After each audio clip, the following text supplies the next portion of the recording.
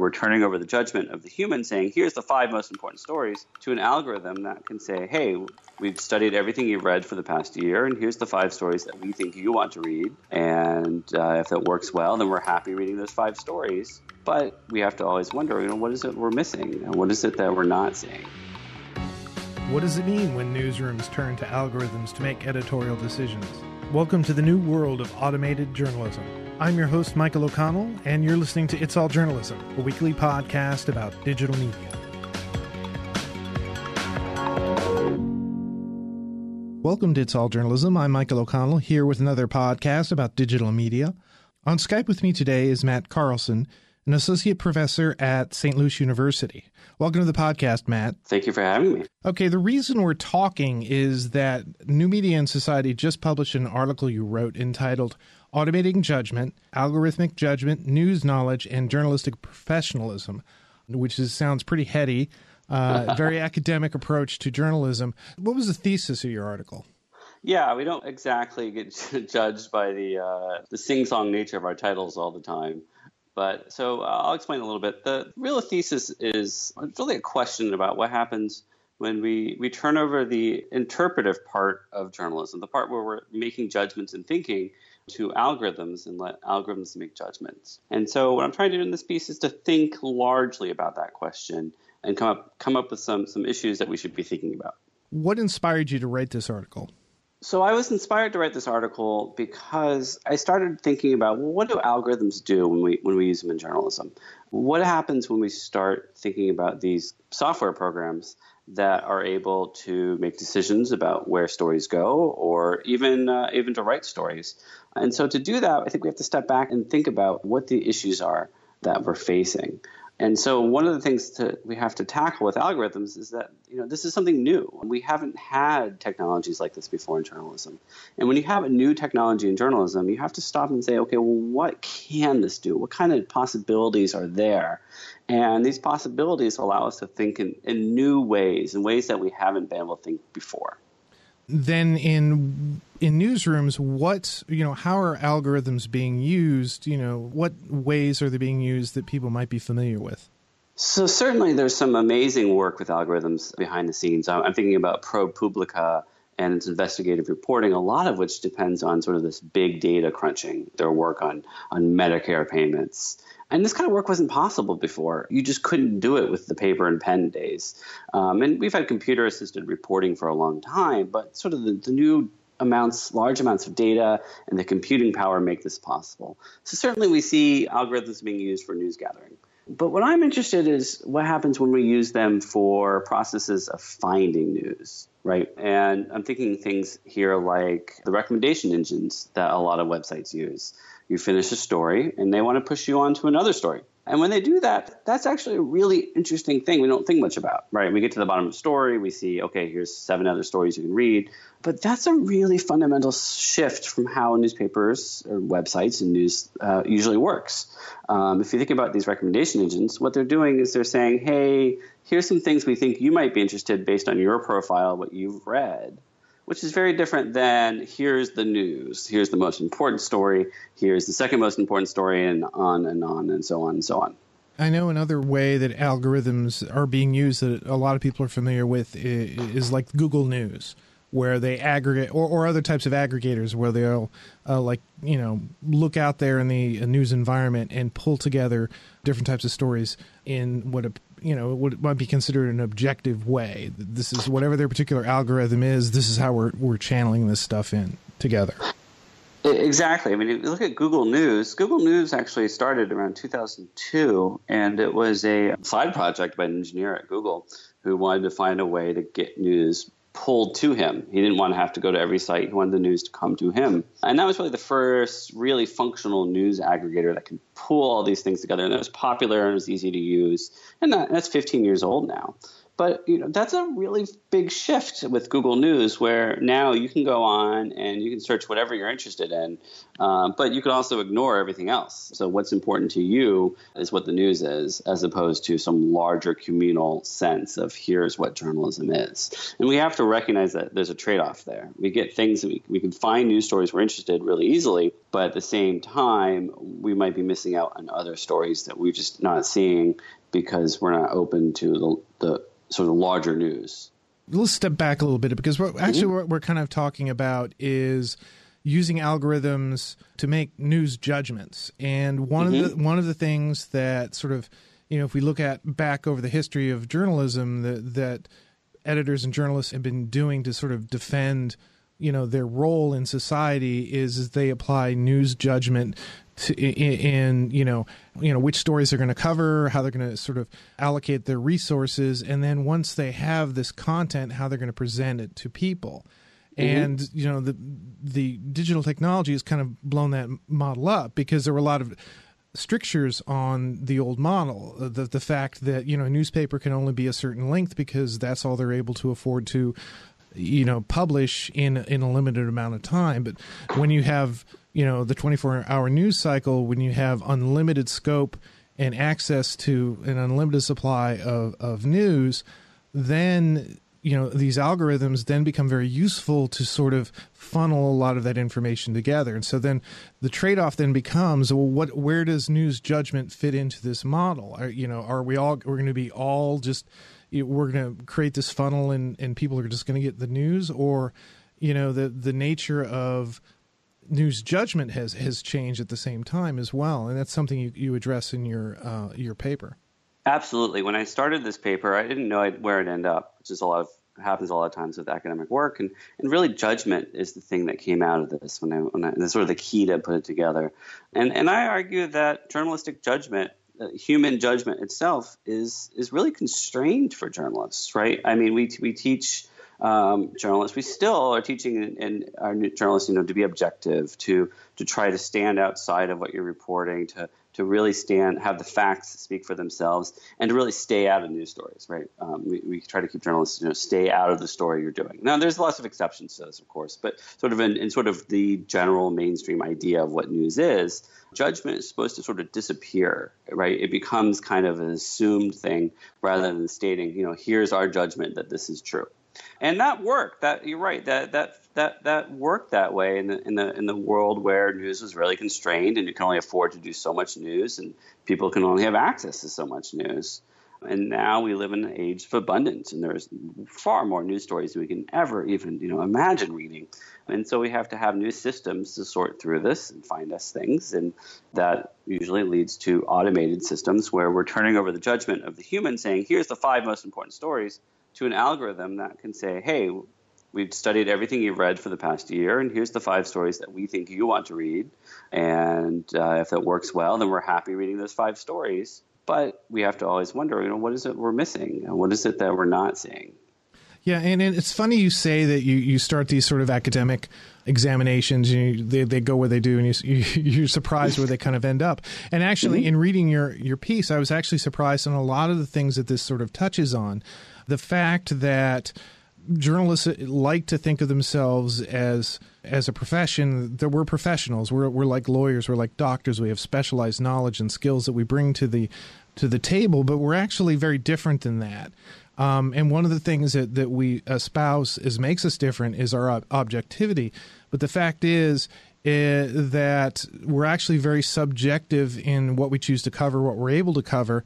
And this is kind of where news judgment comes in. And then our identity sort of changes.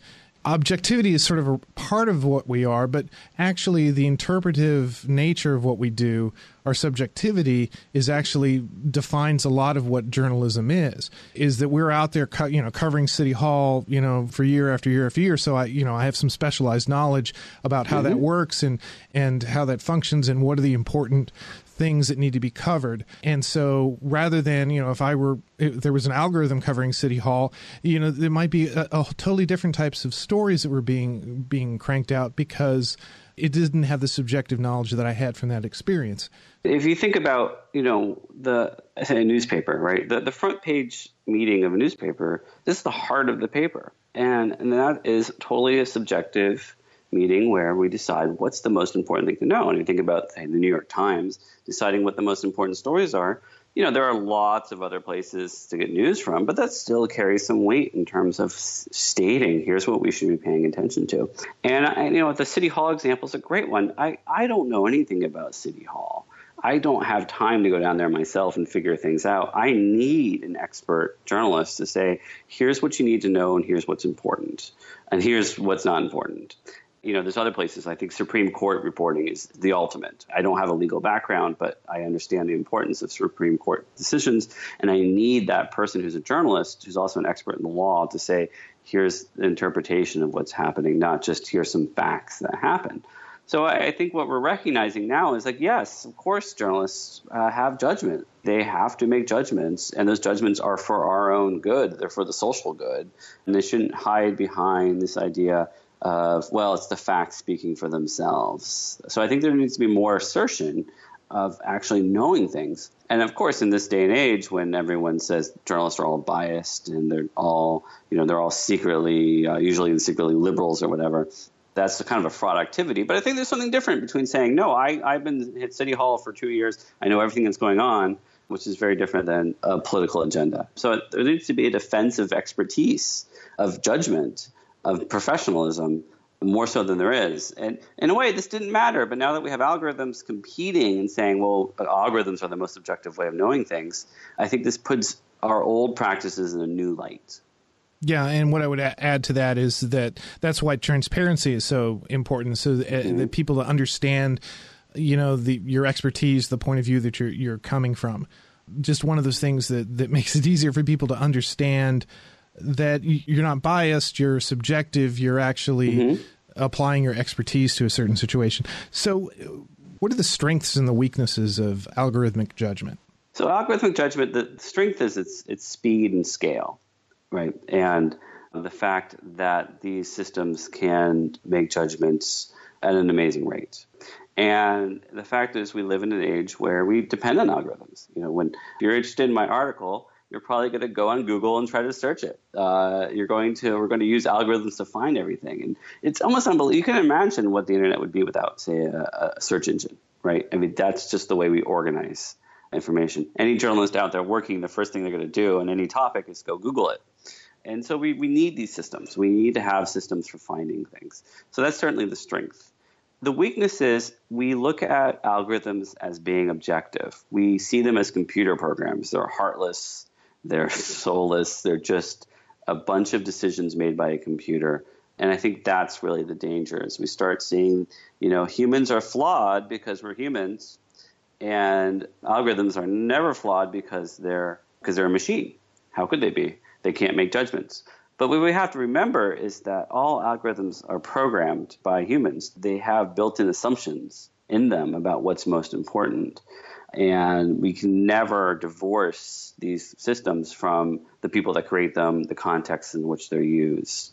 Yeah, and in your article, you give it as an example of sort of the weakness of the algorithmic judgment. It was a Facebook story. Could you sort of talk about that? So I have an example here of what I see as the dangers of algorithmic judgment. And it starts back in May 2016 when the tech website Gizmodo ran a couple stories about the trending topics feature of Facebook.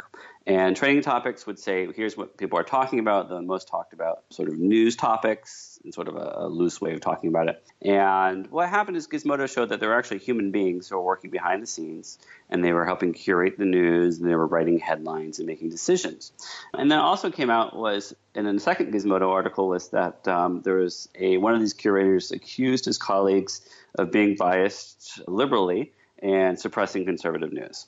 So this led to a huge black eye, if you remember, this is all last summer, with Facebook denying that they had any bias, et cetera. But what Facebook did is they said, well, if humans are the problem, let's get rid of the human curators. So they basically got rid of all these people that worked there. And these were terrible jobs. They were really temporary, overworked people that weren't really part of Facebook. They were kept secret. So Facebook got rid of them, and they said, okay, we'll have some engineers watch over it, but we'll fully automate the system. So they did this in August of 2016, and within 2 days, the top trending stories with the headline was, "Breaking, Fox News exposes traitor Megyn Kelly, kicks her out for backing Hillary." That story got 200,000 likes on Facebook before it was pulled down. So it only took 2 days before the fake news creators were able to beat the system and get a fake news story at the top of trending topics. And at the same time, Facebook also got in trouble because they were censoring a story that featured Nick Utt's famous photo, Napalm Girl from Vietnam, with the village that was attacked by napalm. And there's a girl, she's been naked because her clothes have been burned off by napalm, running down the street crying. It's an amazing photo. And Facebook algorithm said, well, that's pornography, and they took it off. It violates their agreements. So, those two things happened at the same time. And this led to some consternation about, how good are these algorithms at really detecting what's news, what's appropriate and what's not appropriate. Yeah, and the other aspect of it is that, once you fully automate something, there are people who are going to try to game it in some way, either the example that you gave where lots of people got the story got a ton of likes, and so it moved up in the algorithm because that was the measurement that they were using that this is like an important sort of story, and it turned out, that it turned out to be fake, or something that may have an advertising aspect to it, that they're trying to get more people to click on it. And so sort of figuring out what the system is and kind of gaming it so that whatever the particular content is going to fly to the top. Yeah, I mean, if you think about it, for media content has always been attracting audiences in order to sell to advertisers. That's been the basis of the media environment for most places for a long time. What this fake news problem did is it accelerated it, created stories that were absolutely sensational that could get popular within a matter of hours, can collect the advertising revenue, usually through Google and Google's ad network. Google made a fortune off fake news, if you think about it, right? They make money off all those advertisements, and the system got gamed. Exactly right. People figured out how to get stories popular quickly, and the people who are behind the algorithms can't keep up. It's like whack-a-mole trying to stop these fake news problems, and they weren't able to keep up. We're talking right this moment about algorithms that are sort of based on the number of clicks, the number of eyeballs that are on something. But, newsrooms are taking, data analytics, to sort of to inform their decisions about, story placement on a page, what topics they're going to cover. So, do you see that as a way to siphon the best stuff from algorithmic learning through sort of the media judgment, as sort of a filter it through? The whole idea of looking at audience metrics is another big can of worms, right? In some cases, newsrooms, they want to do the best they can. They want to know what people are reading. They want to be able to produce content that's going to get clicked on and make money. This is an imperative. Digital dollars are really hard to find. But at the same time, if we're relying on metrics to chase after audiences, then, are we giving people the most important stories? That City Hall story about what's going on, it's not going to be what everybody wants to read all the time, but it's a really important story that we need to get out there. And sometimes we have to put it on the front page and hope people notice, even if they're just trying to flip back and get to the sports or click down the sports link. So I think there's a big danger in looking at metrics as driving, decisions about what's most important. So what then should newsrooms be doing, do you think, moving forward?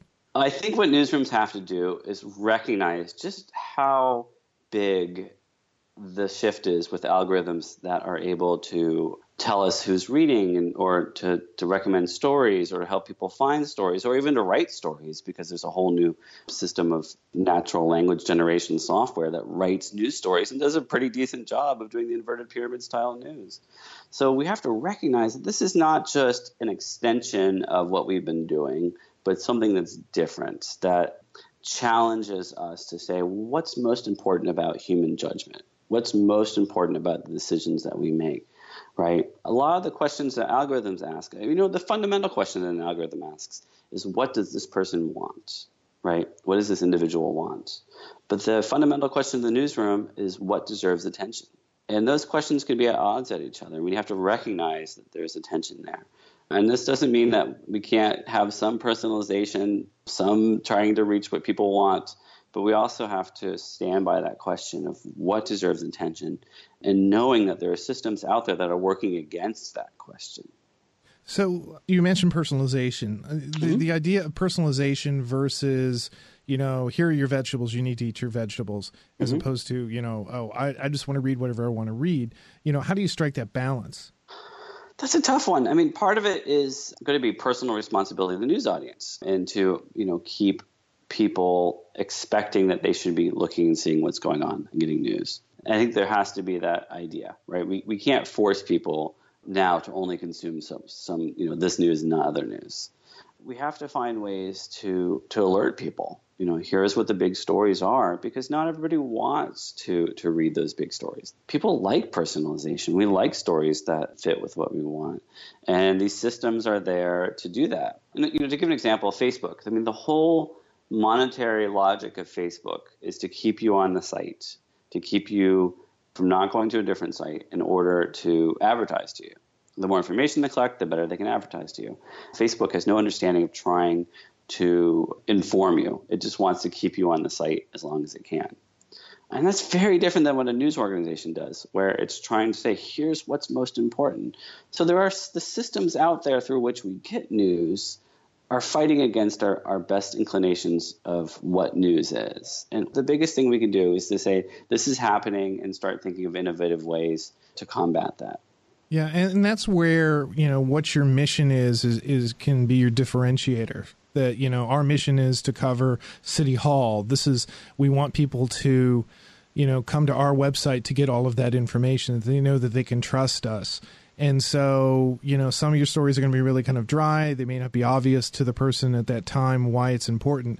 And maybe you put those stories next to other stories that are getting more traffic to try to get them noticed, sort of what you said. But, it's weird because, it's weird for a couple of reasons. One of which is that it's like every day we have to kind of like redefine who we are and what our news environment is, because it is constantly changing all the time. And one of the reasons we're in all of these different structures is, our business model has been disrupted, and we're trying to figure out a way that we can function in this digital news environment, which right now is a lot of it is based around online advertising and about getting people getting clicks, getting people to view products and purchase stuff online. And so trying to get our news mission around that and to function into that is a daily challenge. The problem is that you want to hold to some cores and say there are some things that haven't changed, and we have some commitments to telling the truth, to finding the scandals that need to come to light, to having a basic knowledge among citizens so they know what's going on. And, we're pulling our hair out trying to figure out, okay, well, how do we keep doing this mission when things are changing so swiftly? So part of it, is maintaining the core. But again, I want to come back to sort of my call to arms in this article, which is that we need to. Part of this is arming judgment and saying, look, we have judgment as journalists. It's not just all the facts speaking for themselves. In some ways, that transparency is a good way to say, here's how we're coming at a story, here's why we think it's important. But I think that there's a certain amount of expertise. Back to the City Hall example again. We need experts. We need journalists who are experts in City Hall to tell us what's going on, because no one else is going to do that. The politicians in City Hall are never going to give us what we need. The spokespeople are not going to give us what we need. Openly partisan media is not going to be the most useful way. We need people who can say, I'm going to give you an interpretation of what's going on based on my knowledge.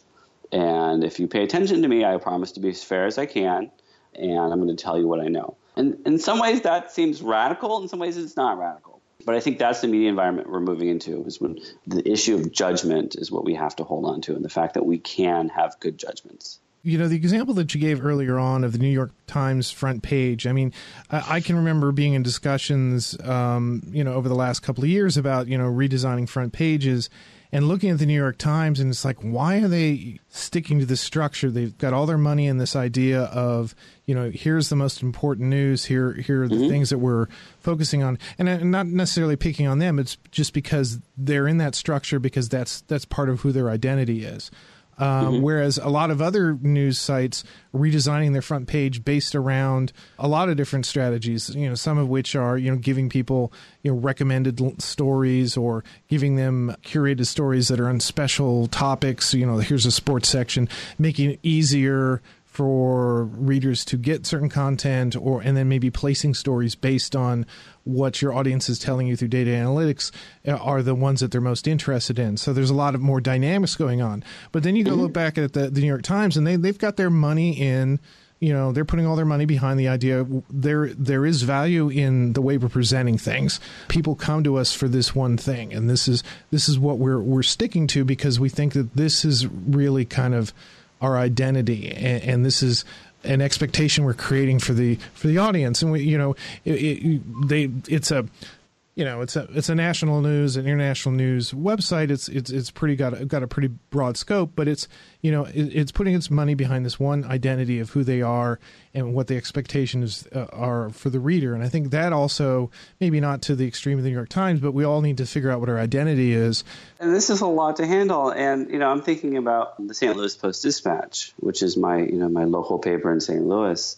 And I read it online. I have a digital subscription to it. And, the New York Times is going to be fine. They're going to have 1,000 journalists, and they're going to have their issues. But, I really worry about these regional papers that are the backbones of the communities. And for so long were so important for finding out information on what's going on. And they've just hemorrhaged readers. They've hemorrhaged advertising dollars.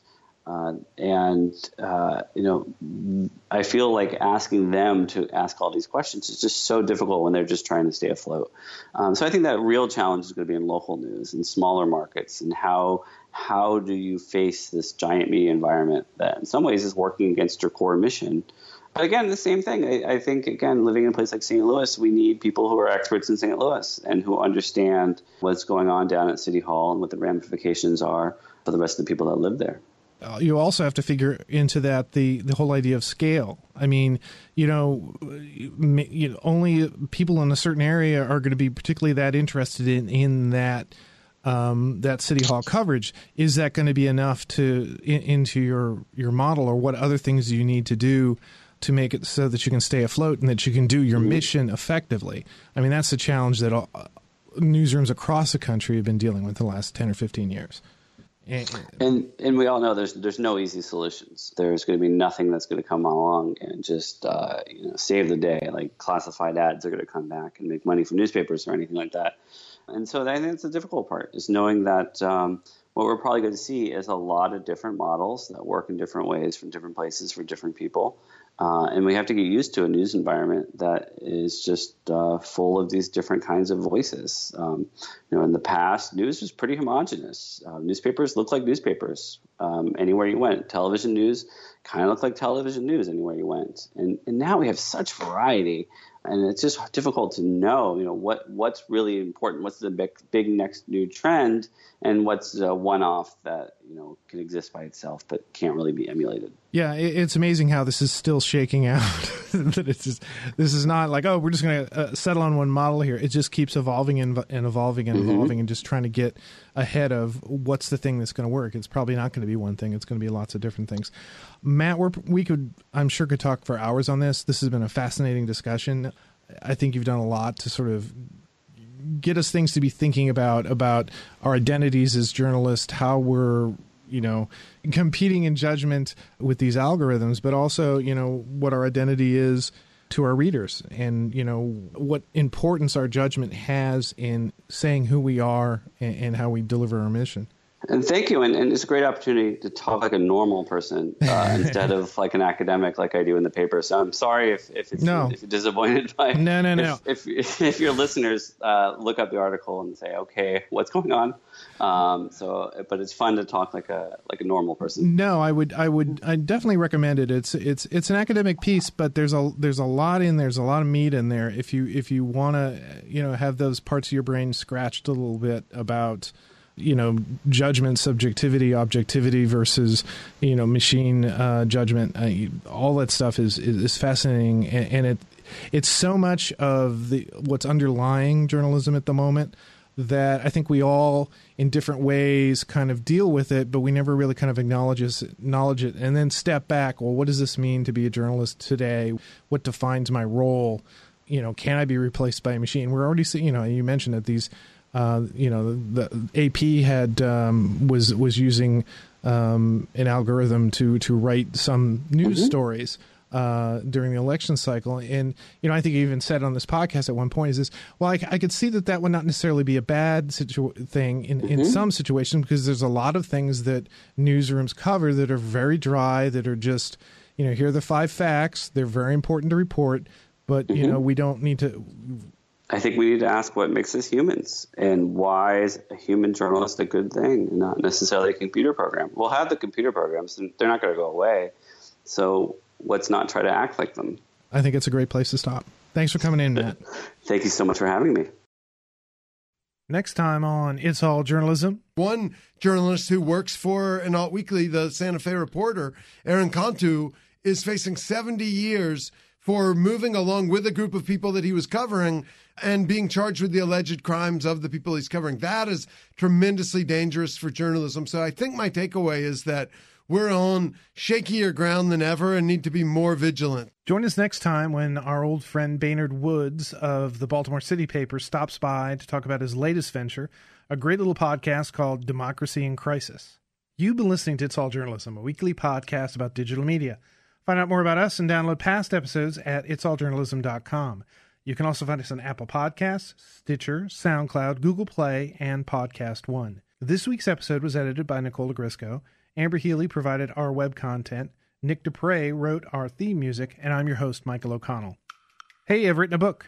You can order copies of Turn Up the Volume, a down and dirty guide to podcasting, on our website. Visit itsalljournalism.com and follow the link at the top of the page. Isn't it time for you to start your podcast? While you're on our website, leave a comment or send us an email at editor@itsalljournalism.com. We're always looking for new guests and topics for the podcast. We also like to get feedback on how we can improve the podcast to make it a better experience for you. You can also reach out to us on Twitter @alljournalism, and you can look for us on Facebook. It's All Journalism is produced in partnership with the Association of Alternative News Media. Thanks for listening.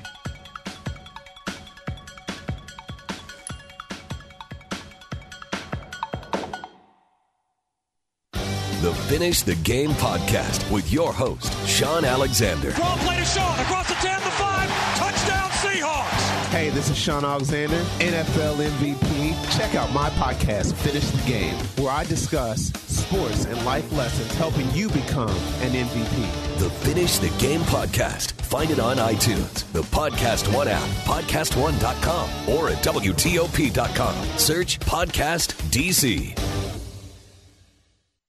The What's Working in Washington podcast with your host, Jonathan Aberman. We share this region's innovative, entrepreneurial, and creative spirit. This podcast tells impressive stories of passion and spunk taking place here in the D.C. region. It illustrates how the nation's capital is anything but the stuffy, bureaucratic, politics-only reputation it tries to shed. The What's Working in Washington podcast. Find it on iTunes, the Podcast One app, podcastone.com, or at WTOP.com. Search Podcast DC.